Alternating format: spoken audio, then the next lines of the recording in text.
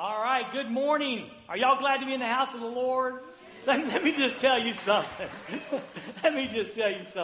If that last song don't get your motor going, go to Walmart right now and buy yourself a new battery because you're dead. That is a great song. When I first heard it, I just loved it. And we're going to have a sermon series. I think it starts like the middle of August. Built on that song. You know, the bridge there, he turns graves into gardens and bones into armies. And I just can't wait to preach it. It's going to be a fun time. I'm looking forward to it. But isn't he a great God? He really is. And we got several folks that are back with us today for the first time. We are so glad that you are here. Thank you so much for coming. I'm glad to see the end in sight, the light at the end of the tunnel. It's just a wonderful thing. And I want you to know, by the way, I've had my 2 shots. So I glow in the dark, baby. I'm ready. All right. So anyway, I am done and glad that's in the rearview mirror. But anyway, so praise the Lord for that. And you know what? 1 year ago today, this was our last normal service in person. 1 year ago, and starting next week, we started. We have one more service after today. This time last year, we were saying goodbye to Kim and Chris, and then on the next week, we had about 200. They announced they're going to close the schools, and we had about 200 people in worship. And that's when we voted to go ahead and go off campus. Now, we never shut down. Amen. We never shut down. The word was preached every week. Worship was done one way or another every week. So praise God for that. But for 10 weeks, we didn't meet on campus in person. And then, like I say, slowly it's opened back up. So I'm just excited. And we are thrilled that you are here today. God bless you. Well, we start a new series today. And it's called Bang for Your Buck. And, of course, again, if you're familiar with slogans like that, I'll try to say that word, what it is, but it will come out wrong. But anyway, bang for your buck means to get a good value for your dollar. To get a good value for the dollar. So we want to spend the next 4 weeks talking about how is a way that you can get the most bang for your buck. I'm excited about it because it's something, God's already proved he's doing something different. I'll tell you that in just a moment, how that happened. This week I wrestled with the message, and next week I was saying, God, what do you want me to do here? I want to do something different. And then Brother Brent's going to be reached the 3rd week, and I've got the last week again. So anyway, I'm just really excited about the new things God wants to teach us and show us from his word. Well, as an example, the title. This title started out as Money Matters. Money, and that was kind of catchy. Ron Blue used to do that. If you remember Ron Blue, he was one of the first financial gurus, and he had a show called Money Matters. And so that's where it started. And then we end up with him, he, and me. And then I think I changed it to him, me, and his. Okay? And then, while I'm sitting on the front row, and you'll see why in just a moment, I was going to change the title, say, ignore the slide. We're going to change it to Satisfaction. Okay? But then we sang the last song, and then I realized the sermon title needs to be, There's Nothing Better Than Him. Amen. There's nothing better than him. And you're going to hear that throughout the message today. There's nothing better than him, that Jesus Christ really is enough. We're going to start out in just a moment in 1 Timothy chapter 6, but I got to tell you a little bit more of the story about how this all came about. Like I told you, I told Brent Monday or Tuesday, usually by Monday or Tuesday, the sermon's pretty well cooked. The spaghetti's been cooking. I start in case you want to know, I start usually on Wednesday and Thursday building next week's message. And so I'd done that, and I came back in. I said, this is one of my favorite scriptures, Lord. I shouldn't be struggling with this. And I just couldn't nail it down. Remember, Brent, we had that conversation.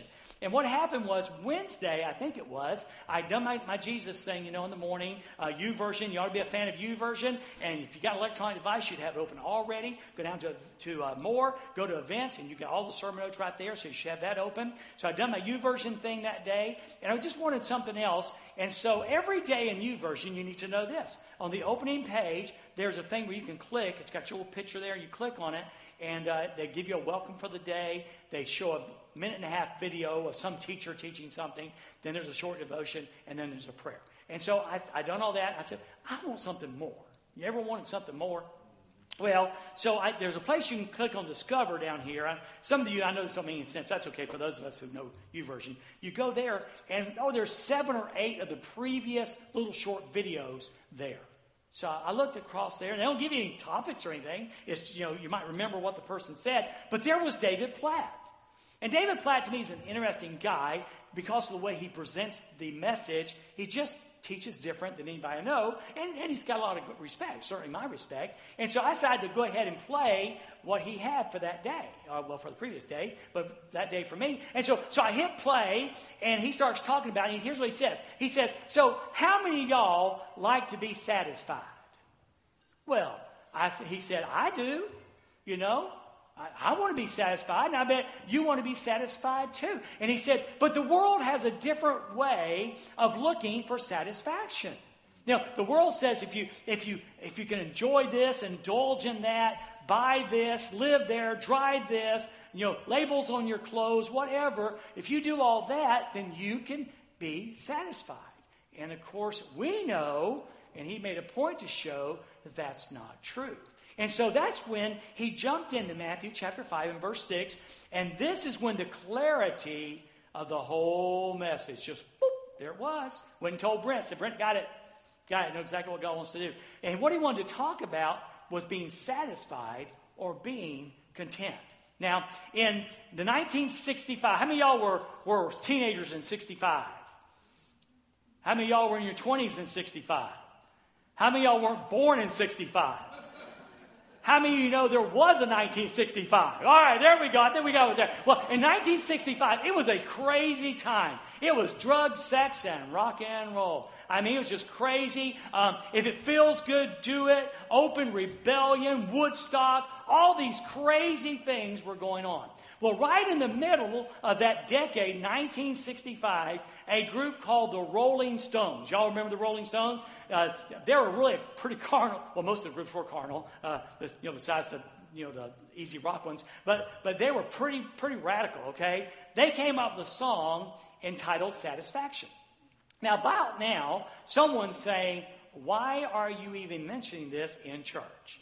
There is a reason why, all right? But here's the words, that song Satisfaction, 1965, right smack dab in the middle of all this counterculture, do your own thing, if it feels good, do it. He said this, the song says this. Mick Jagger said this, I can't get no satisfaction. I can't get no satisfaction. Now, they didn't do grammar, Becca, okay? Because I try, and I try, and I try, and I try. I can't get no satisfaction. Now, here's why this is so appropriate. Here is a rock band basically doing whatever they want to do, illegal or not. Here's a culture that a chunk of people that would have been 16, 17 years old, or 14 years old in that time, doing whatever they wanted to do, rebellion, all of that stuff. And here's a leading rock band comes out and says, you know what? I can't gain satisfaction. I've got a license to sin. I've got a license to sin. I got a license to do whatever I want to do. And truth be, I can't gain satisfaction. I try, and I try, and I try, and I try. I just can't get no satisfaction. Isn't that enlightening? Isn't that enlightening? In one of the most liberal times in American history, the culture saying, I can't get any satisfaction. And, of course, we know the answer. And the answer is that you can't get satisfaction in those areas. So the world sells that, okay? But the answer is something radically and totally different. And that's what David Platt was talking about in Matthew chapter 5, verse 6. Okay, this is part of the Sermon on the Mount. And Jesus, okay, the cornerstone, not Rolling Stone, the cornerstone, Jesus, y'all are supposed to say amen. Jesus, the rock of ages. Amen. Rock of ages, okay. The stone that matters, speaking to what Peter calls living stones. That's us, okay. All right. Blessed or happy. That's a good start. Blessed or happy. Well, who? Blessed are those people, the living stones, who hunger and thirst for righteousness. For righteousness. Okay, now, I want you to notice a couple words there. See where he says hunger and thirst? This is not a casual thing. It's an intense thing. Hunger and thirsting. You've heard a lot about my eating habits over the years. And, a couple things. There's sometimes, personally, and I think you too, when you're just grazing. Judy goes to bed. Sometimes I go graze. I have to wait till she goes to bed because she's on this health thing. So you go into the kitchen. And you get there and you open the refrigerator, you poke around, Dave, you kind of poke around, look on the shelf, moving things around, just see if there's something that scratches your itch, okay? Then if that doesn't work, you go to the pantry and you see she's hiding something in there, okay? Just grazing. Don't really know what I want, I'm just looking, okay? But then there are times when I get a craving. That's stronger. That means I come home from work on Monday night, and Mackey's got their breadsticks on half price on Monday. You need to know that, okay? And so G says, I say, G, or she says, let's have spaghetti for supper with breadsticks. Oh, all of a sudden I start talking Italian. I'm excited about it, okay? So we do that. So we shift gears from grazing to craving. But here's something even better. How many of y'all ever been to Cold Stone before? Cold Stone, yeah, Cold Stone. Now, I like the way Cold Stone does their sizing thing. They don't say, would you like a small, medium, or large? They don't do that. But what they do is they say, do you want to like it? Or do you want to love it? Or do you want to gotta have it? Okay, yeah, see? So Jesus, when he says, blessed are those who hunger and thirst, he's saying, now listen, liking it doesn't cut it. I'm not talking about you got to like righteousness, okay? He says, in fact, you can't even love righteousness.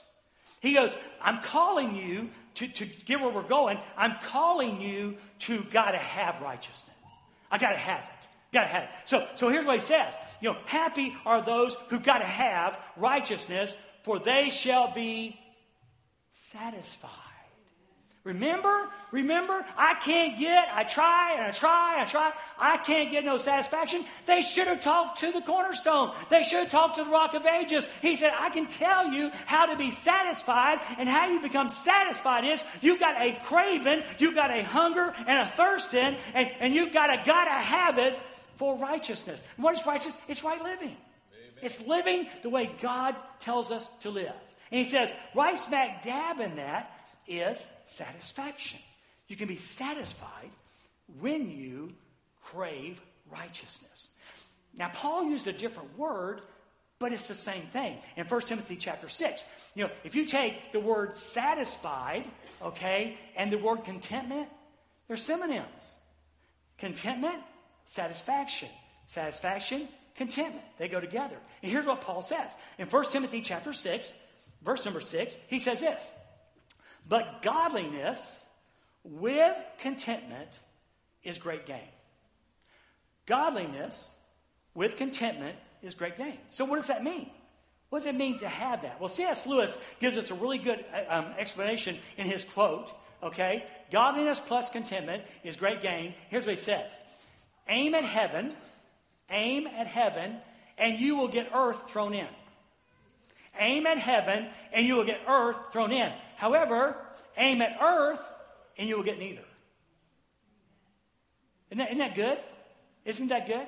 So Paul is saying, so that when we seek godliness, we'll talk about that in just a moment, and when we seek, really, when you have godliness, you've got contentment, but when you throw in contentment, there's great gain. One of the things, I'm not a good investor. I don't know much about it. I give people money and tell them to do what they think is right, okay? But here's the deal. I know that I want an ROI, return on investment. Return on investment. And Paul is saying that when you have godliness and you have contentment, then you have great gain. You have a good ROI. And he says, if you'll aim at heaven, C.S. Lewis says, if you'll aim at heaven, you'll get earth thrown in. That's a good ROI. It's a good ROI. He said, however, if you crave and you hunger for the things of this world, okay, you're going to get neither. See, all he's doing is paraphrasing Matthew chapter 6, verse 33. But seek first the kingdom of God and his righteousness, and all these things will be added unto you. C.S. Lewis is simply saying, just follow Matthew 6:33. If you crave God, if you seek God, okay, then all this other stuff is added in. However, if you choose earth over God, you're going to end up with nothing. You're going to end up with neither. So what is this? What is this idea of godliness? What is it? Well, godliness is simply living out the characters and guidelines and rules of God, the laws of God. When we see, again, you just need to be sure you understand this. God did not give us, especially in the age of grace, God's law was not intended to be a you got it. Within God's laws, we find that satisfaction, that contentment, that peace that we look for. God gave us the laws of His Word to make sure and help us understand that's in that we find the peace that we're looking for. Okay? So what is this godliness? Okay? What is this? It's godly character, but how does it look like? Well, in 1 Timothy chapter 4, verse 8 and 9, okay, now keeping in mind the era it's written in, we know all about the Olympic Games and all that's going on, especially in Corinth. But in 1 Timothy chapter 4, verse 8 and 9, here's what Paul says. For the training of the body has limited benefit. So what he's saying is that I know in the era that we live in, there's a big push toward taking care of the body. But I want you to know, Paul says to them, that has limited benefit. Not that it has no benefit, it just has limited benefit. Because again, back then, they worshiped the body. Well, guess what we do today? We worship the body. How do you know that, Dwayne? Well, I can tell you this. I can tell you that worldwide, that fitness is a $98 billion business. I can tell you that. I can tell you in America, the average person spends $155 a month on fitness-related issues. That includes gym memberships, special classes, spin classes, dance classes, and things like that. It includes supplements, vitamin supplements. And it includes, healthy meals that we buy specifically to be healthy. $155, not a year, a month. I mean, come on, we all know, if you're really into the body thing, your gym time is like the most important time of the day. You know how it is with ladies, don't you? They could be 2 days from death. Okay, they're going to make sure that they have at least a day to go to the beauty shop. Am I right come on, ladies, am I right or wrong? You don't, listen, there could be 14 feet of snow and we're going to the beauty shop. Okay? Well, guys, especially the millennial age, but a lot of people, we're just that way about the gym. Got to make it to the gym. See, if we're not careful, our bodies become gods. The most important thing is taking care of our bodies. And again, there's nothing wrong with taking care of your body, but it just can't become a god. It frightens me still, and I know you get tired of hearing this, how much time and energy and money we pour into our children in sports. Come on. If we just took half of that time, energy, and effort and poured it into God in our children's lives, that would be a great return. That'd be a good ROI. But what's amazing how we take time and money and resources, poured it into the body. But Paul says the training of the body has limited benefits. But listen to this. He says, but godliness is beneficial in every way. In other words, godliness has a great ROI, a return on investment. He says godliness is beneficial in every way. Since, and here's why, it holds promise for the present life and also for the life to come. So Paul says when we choose godliness, okay, then there's a benefit now, okay, and there's a benefit later. The benefit now, have you ever had anybody go, my life was so much better before I met Jesus. I used to wake up with a hangover. It just felt so good. Oh, I can remember sneaking out of the bar and throwing up in the toilet. I loved it. It was so great. Oh, it was so wonderful to live in fear that my parents or my wife or the police would find out. Oh, how I miss those days. You don't see that. I do hear people who receive Christ into their lives going, best life ever. Best life ever. Even when things aren't going totally right, it's still the best life ever. And so we learn this. We're learning that. He said, this is the best life possible through Jesus Christ. The training of the body has limited benefit, but godliness has hope for this life and eternity. God helps you here, and God helps you there. God walks with you here, and God lives with you there. It's a great deal. It's a wonderful deal. And he says in verse 9, he says, and this saying is trustworthy and full. It's just full of acceptance. He said, take this one to the bank. Godliness is better. Take it to the bank. Godliness is better. I can tell you this. I've been doing this Jesus thing for about 45 years. And I can tell you this. The times in my life when I most hungrily sought God are the best years of my life. And the times when I did not are the worst times in my life. Godliness is great gain. But then it goes a little further and says this. We got to understand, Tim Keller is a preacher that said something very well. He says this, sin grows when we think we deserve something from God. Now let me help. I should have just changed it. Tim wouldn't have mind. Take that word sin and pull it out and put ungodliness there. Okay? Ungodliness grows when we think we deserve something from God. In other words, when we become God consumers. Okay? Hey, God, I said yes to Jesus, now you owe me. Hey, God, I said yes to Jesus, I go to church, I write the check, you owe me. See, we're not supposed to be consumers. We're not supposed to see God as someone that serves or exists for us to consume Him. Hey, guess what? Church isn't that way. Church is not a place where you're a consumer. You're much more than that. But as soon as we start thinking, hey, God, you owe me something, okay, then that's where ungodliness grows. How's your life? How's your life? Do you have a spirit of expectation with God? Hey, God, I expect you because I did. Let me tell you something. This will always be enough.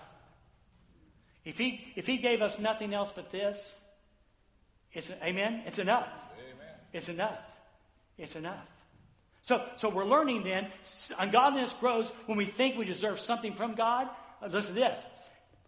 Godliness grows when we understand we are debtors to God. How do you repay this? How do you repay it? Well, let me just put your mind at ease. You can't. But we can love Him and serve Him and honor Him with our lives. Amen. That will fall way short, but it's something at least that we could do. So we learn. Ungodliness grows when we think we deserve something from God.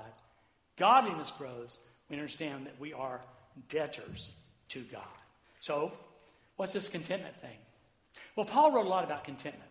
And this is found in Philippians 4:12. Now, you need to know, this is so cool, you need to understand that Paul's in prison. A Roman prison. It's not good. It's not pretty. Okay? It's hard. Okay? Listen to what he says. Sitting in prison cell in Rome. He says this. I know how, Paul says, I know how to make do with little, and I know how to make do with a lot. He says, if it's one of those good days that I have a whole lot, which, believe me, for Paul wouldn't have been much. However, I learned how to do that. And the days when it's not very much, I learned how to do that. In fact, he says this, in any and all circumstances, I've learned. Now, notice it wasn't a spiritual gift. It wasn't like he was standing in the gift line in heaven and God said, okay, Paul, I'm going to give you the spiritual gift of contentment. Okay? He had to learn it. He went to the school of life to learn.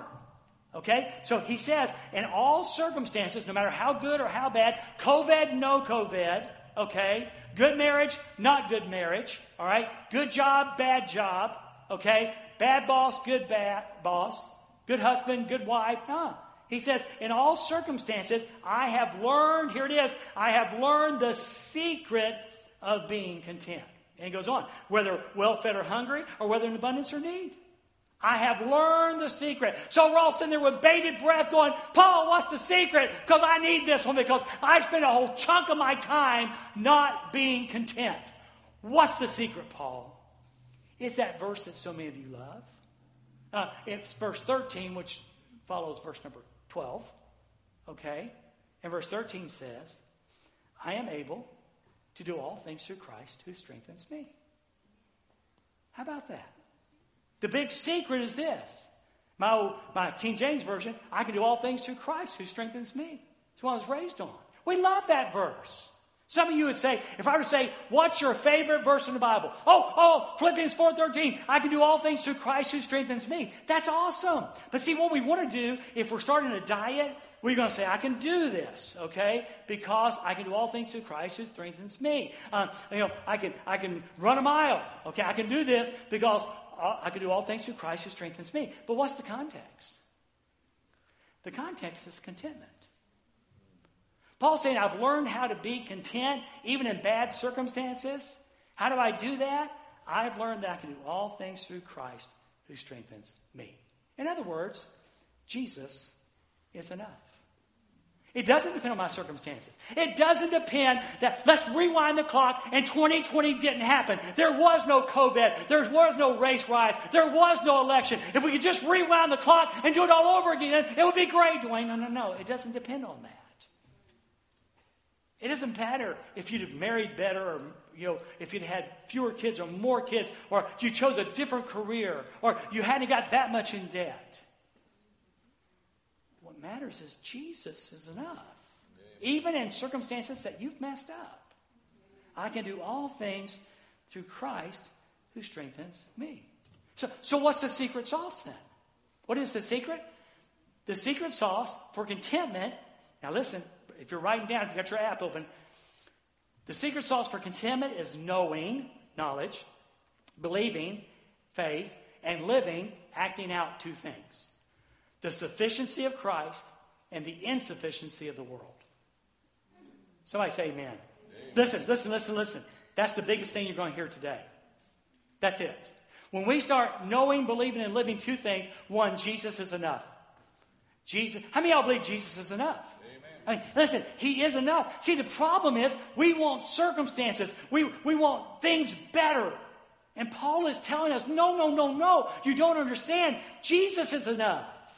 No matter if you're locked in a Roman jail. No matter if your health is poor. No matter if your marriage stinks. No matter what the circumstances are. Listen, Jesus is enough.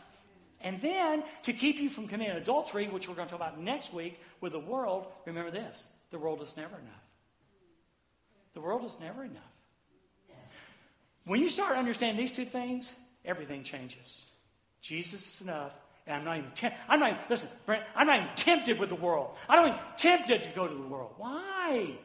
Because it's not enough. The national anthem for the world is, I can't get no satisfaction. Because I try, and I try, and I try, and I try. I can't get no satisfaction. That's the national anthem of the world. It doesn't work. Don't go back there. Don't go back there. Don't go back there. Because it doesn't work. But Jesus never fails. Amen. Now, I'm not talking about church. I'm not talking about religion. I'm not talking about quitting and starting. I'm talking about a personal relationship with the Son of God who loved you enough to die for you. That's what I'm talking about. And that sufficiency is enough. A song we sang last week called I Got Saved. Listen to part of the words. I'm undone by the mercy of Jesus. I'm undone by the goodness of the Lord. I'm restored and made right. He got a hold of my life. I got Jesus. How could I want more? Amen. That's it, dudes. That's it. If you truly got Jesus, how could you want more? When the more looks like that, when the more looks like shame and guilt and failure and trying and never getting it, how could you want anything else besides Jesus? It's just simply wonderfully amazing. You know, Paul went and wrote in chapter 6, verse 7, he says, listen. Again, speaking about sufficiency, he says, listen, we brought nothing into the world, and we can take nothing out. Isn't that true? Yep. I mean, when you were born, you had nothing, and when you die, everything stays. When you're born, you have nothing, and when you die, everything stays. Job said it this way. Remember the guy in the Old Testament, Job? Job said, I came naked. He got real graphic. Okay? I came naked from my mama's womb. All right? And I will be naked when I leave. In other words, I came in with nothing, I leave with nothing. Now listen carefully to what he says. The Lord gave me what I had. Do you understand that? I don't know where you are in your station in life. I don't know if you would say I'm one of I'm super blessed financially and super blessed materialistically? I don't know. Or would you say my life is pretty skimpy? Let me tell you this. Whatever you have, God gave it to you. You can talk about your degrees and your skills and your talents and all that. The bottom line is God gave that to you. See, you don't understand something. Maggie, you're sitting here in God's house breathing God's air. Amen. The air that you're putting in your lungs is God's air. It's God. Come on, amen? It's God's air.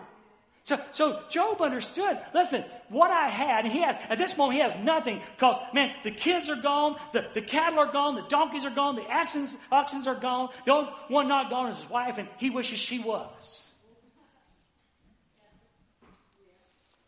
The Lord gave me what I had. And because he gave it to me, he has the right to take it away. And then he said this, blessed be the name of the Lord. Praise the name of the Lord. See, he's teaching us to hold loosely the things we have. So, two things. One, never let the presence of stuff become your God. See, stuff has a tendency to become a deity in your people's lives. Stuff has a tendency to become a deity in their lives. So he says, never let the presence of your stuff become your God. Be careful. We are drawn to stuff, okay? I'm going to say it next week, but I'll say it this week. We have a thing for dead presidents. We like a lot of them, especially ones printed on paper, okay? So never let the presence of stuff become your God. And be careful. Don't let the absence of stuff define God's love for you. If God loved me, I would have this. If God loved me, I would have this. If God loved me, this would happen. If God loved, listen, this happened. This happened. That's it. That's enough. That's enough. So be careful of things. Don't let things become your God. And just because you'll have a lot of things, don't think that God, doesn't love you, because he does. Now, second teaching point is this. Let's face the facts. Stuff is temporary. Stuff is temporary. But here's the cool part. And this is the loophole, and this is the big deal. God can take what is temporal and make it eternal. See, God can take what is temporal and he can make it eternal. Stuff stays. But there's a loophole in Scripture that says you can take it with you, but not in the way you would think. Matthew 6:20 says this. Jesus says, store up. Here, let me give you a word we can apply to, okay? Invest. Jesus says, invest for yourselves treasures in heaven. Make an investment. Put your money where there's a good ROI, return on investment. So he says, invest for yourselves treasures in heaven. Where moth nor rust destroys and thieves can't break in and steal. You don't have to worry about the stock market. You don't have to worry about the value of gold. You don't have to worry about what things are going to do. Okay? Put it in a place where it's safe. And he says this, here's the deal. Where your treasure is, there your heart will be also. See, our heart follows our treasure. And if our treasure is our dead presidents, that's what our heart is going to follow. But if we choose to invest in the kingdom where the moth and the rust and the thieves can't steal, then our heart will follow that. Andy Stanley has a great quote. I started watching him again when I was on the treadmill walking. Here's what he says. Giving up something now for something better later is not a sacrifice.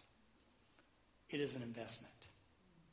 And when we choose to honor God and invest in the upside down kingdom, listen, that's not a sacrifice. It's called an investment. It's an investment in the things yet to come. And if we could just learn this, if we could just buy this, it would change our lives dramatically. There's a scripture tucked away in Luke chapter 16, verse 9. And I think it follows, it's kind of after the bad steward story, if you remember the Bible just a little bit. A steward was misusing his manager's money and got fired. And so he goes and tells people, hey, I'll give you a deal, write your bill for half. If you remember the story at all, it's like that.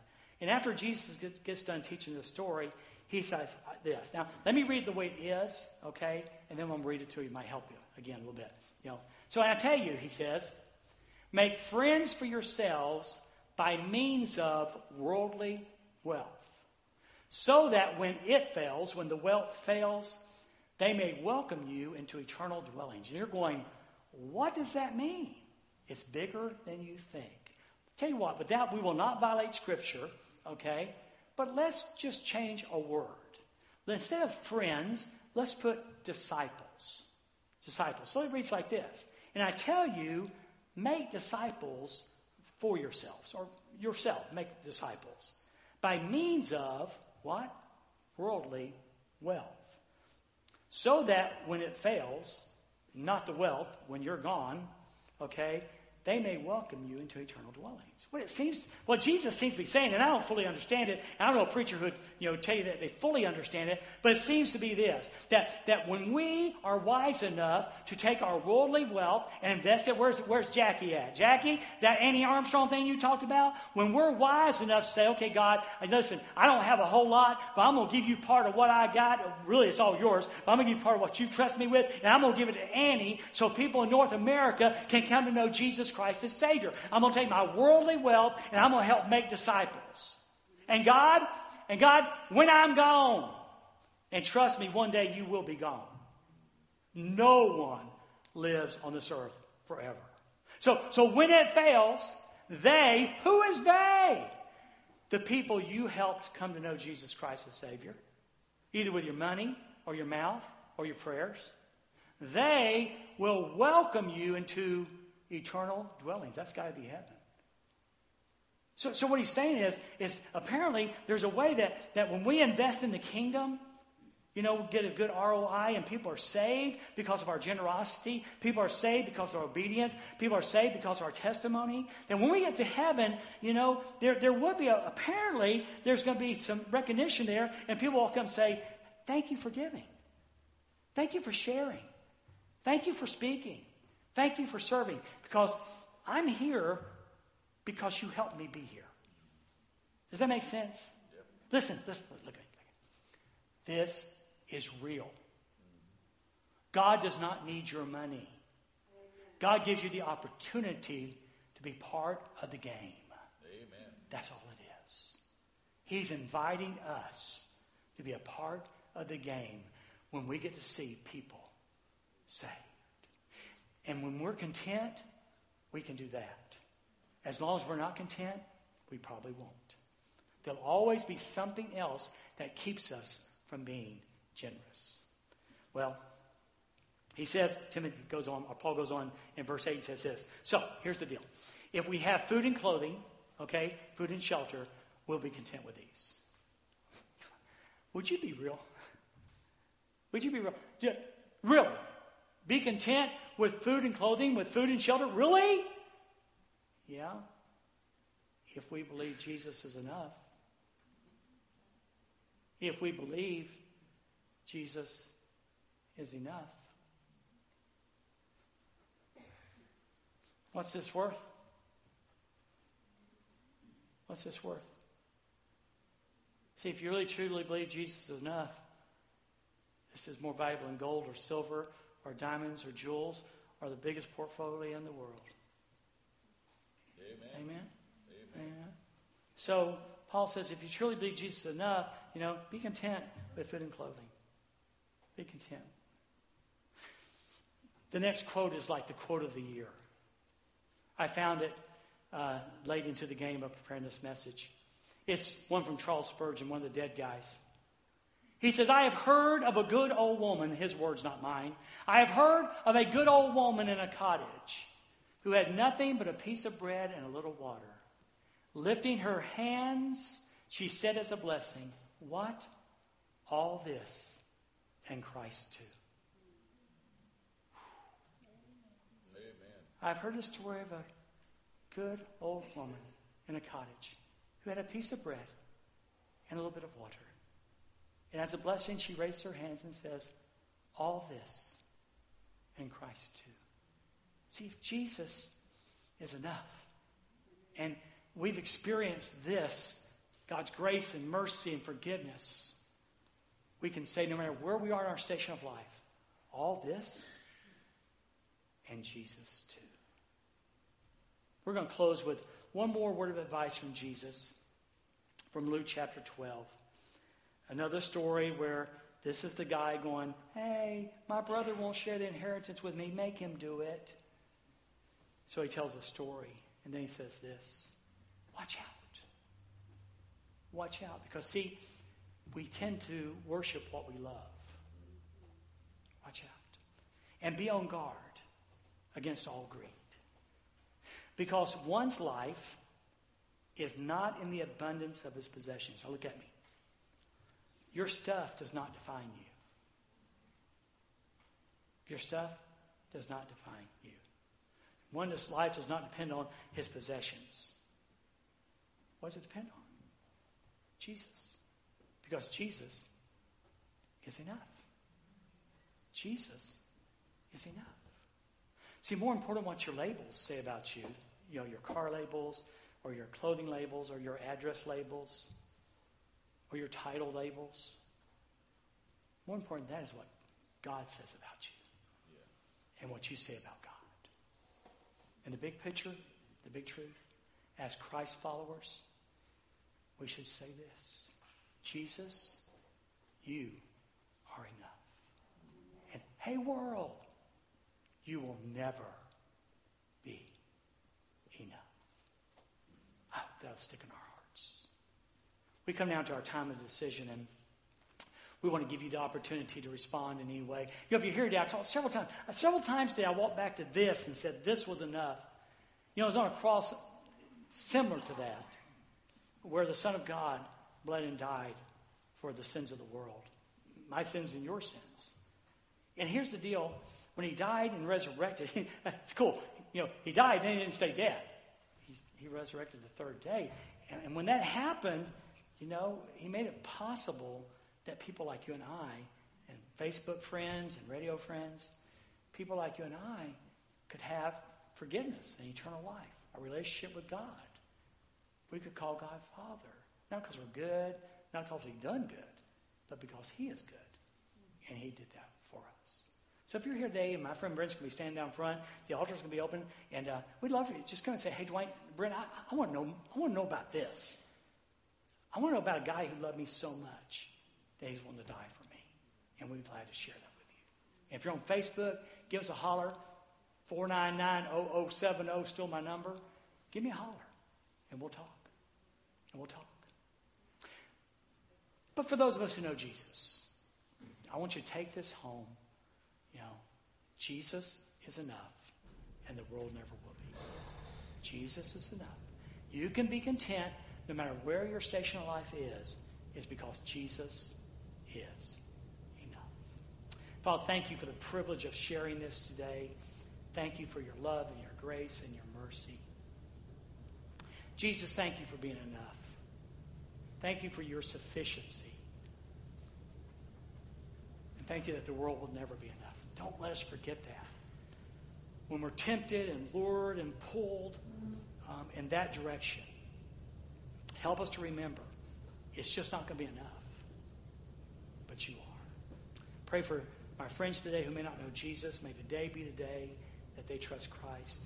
And for all of us, may we leave today committed that you are enough. And Jesus, I pray this in your precious name.